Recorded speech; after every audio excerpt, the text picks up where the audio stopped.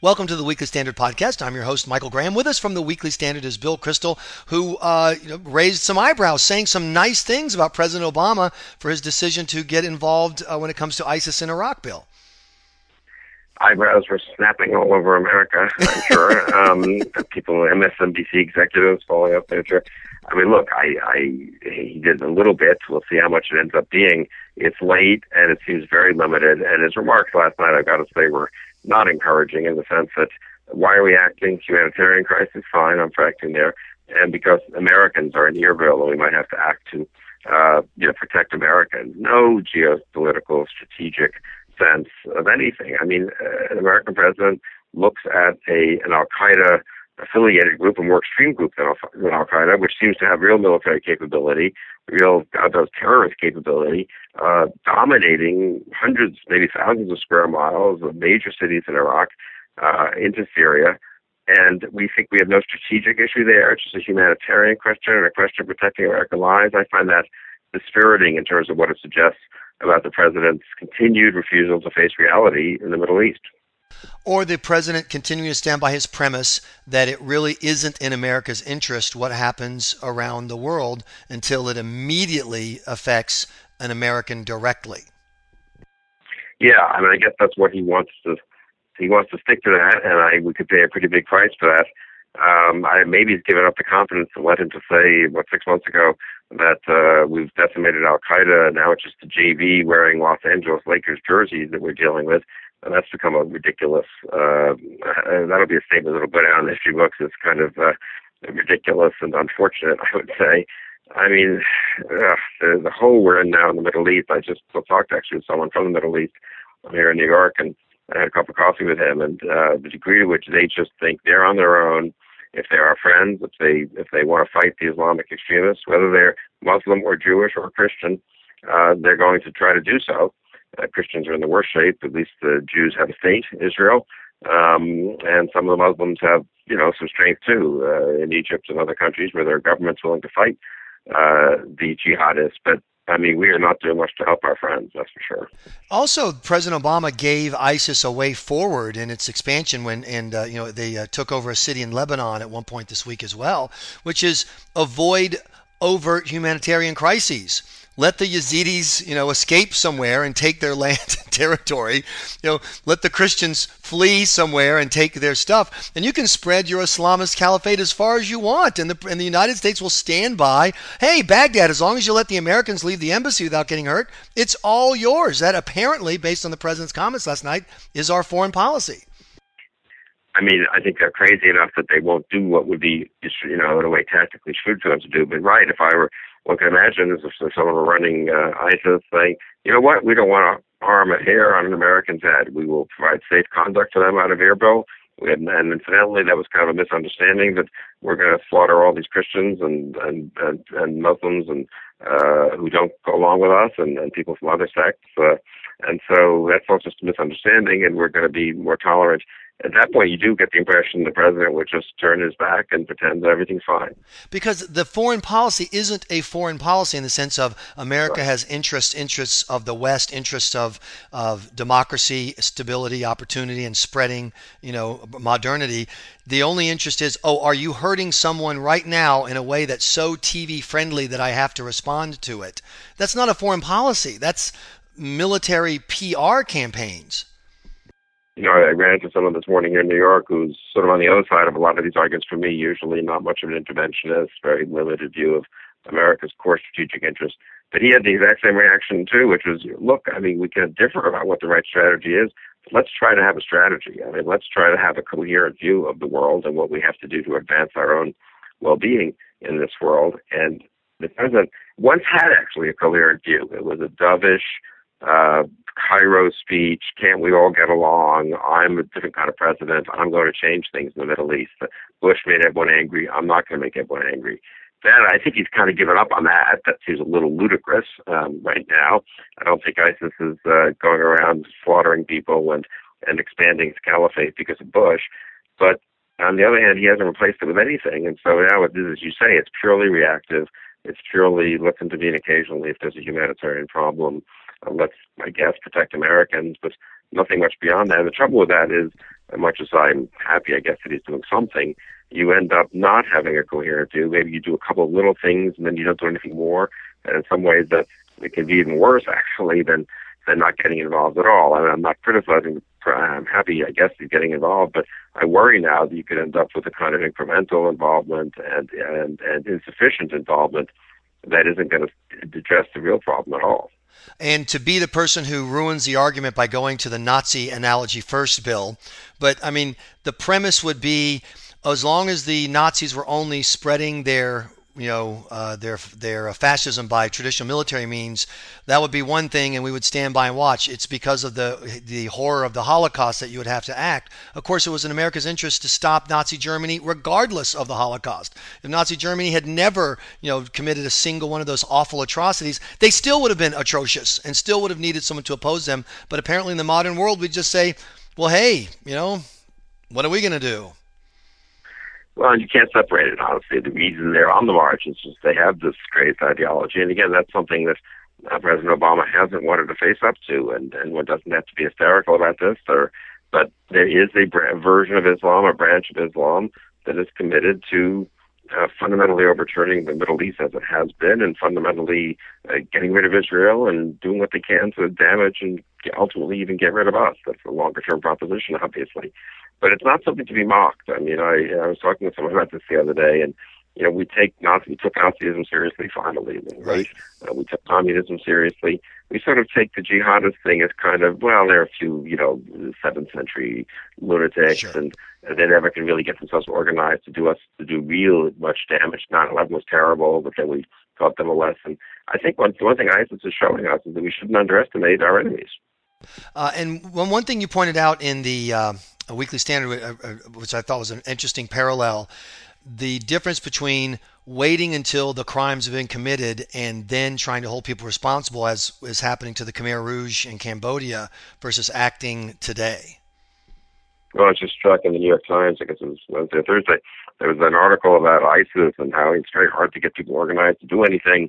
Why is that? I wonder why it is. Well, it is because President Obama's not interested in getting anyone organized to do anything. And then the next page, or at least online, sort of next article over was war crimes tribunals for the Khmer Rouge, a couple of 80-year-old Khmer Rouge mass murderers in Cambodia. And I had this vision of sort of in 20, 30 years from now, Samantha Power or maybe Susan Rice, going to presiding at a war crimes tribunal for someone. I hopefully 20, 30 years from now, yeah, they would be before a war crimes tribunal, but it's a lot better to stop than that'd be better than if they just won and there were never a tribunal, I guess. But the truth is, the thing you have to do is stop it. And it's not justice to bring people to the war crimes tribunals 10 or 20 years later. It's not justice for the people who've been slaughtered. It's not justice in terms of the implications over the next 5, 10, 20 years around the world. And in some way, I mean, the Cambodia genocide was so far more horrible, I think, than what's happened in the Middle East. But on the other hand, strategically, it was containable, actually. The Chinese, even the Soviet Union, and people didn't have much interest in helping those guys, and Vietnam didn't, and they ended up being removed from power, and they didn't have a huge ripple effect through the region. This is more dangerous.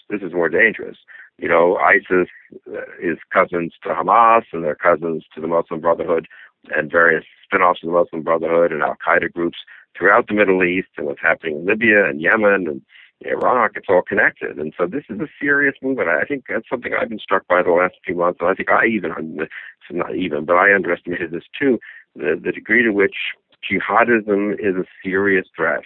And we deal with these individual terror groups. That's the way the Obama administration thinks about it. Core Al-Qaeda and their spin-offs of Al-Qaeda. It is a serious threat. And with ISIS in Iraq and Syria now, we really see it manifesting itself in a way that's surprising everyone. I hope it's a serious wake-up call. I got to say that I'm not encouraged by what the president said last night.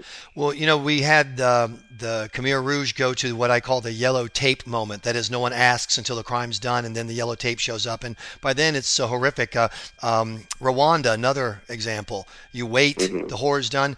Israel can't wait for a yellow tape moment because Israel's existence is at risk. And I've been struck by how it seems from the outside, and you know better than I do, how smart Israel's approach has been, having made the decision, look, we're going to go to Gaza, we're going to pay a price in the media, whatever, but we have a specific military strategy. One, shutting down tunnels and rockets. Two, letting people see how much Hamas is hurting them by being in governance. And you said earlier this week, no, Lee Smith said earlier this week on the Weekly Standard podcast, Israel won. And I think that's more and more evident every day, even though the Hamas continues to try to keep fighting.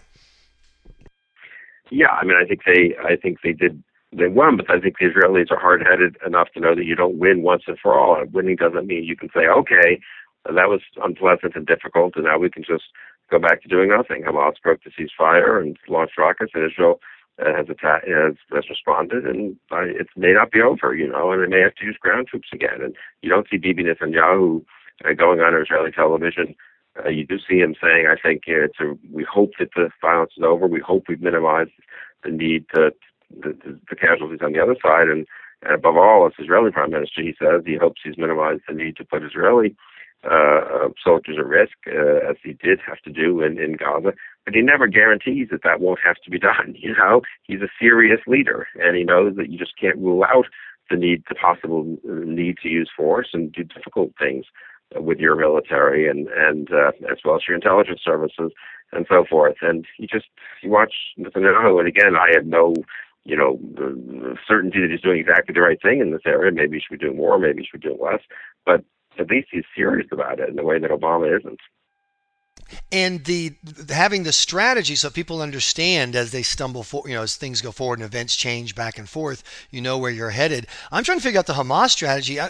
Here's my theory, Bill. They're looking for a moment to quit that seems like a victory. Because right now what's happening is Hamas launches more rockets and the people of Gaza go, are you kidding me? Stop with the rockets already. You're not doing any good. You're just, making the Israelis act, you're forcing them to act even more.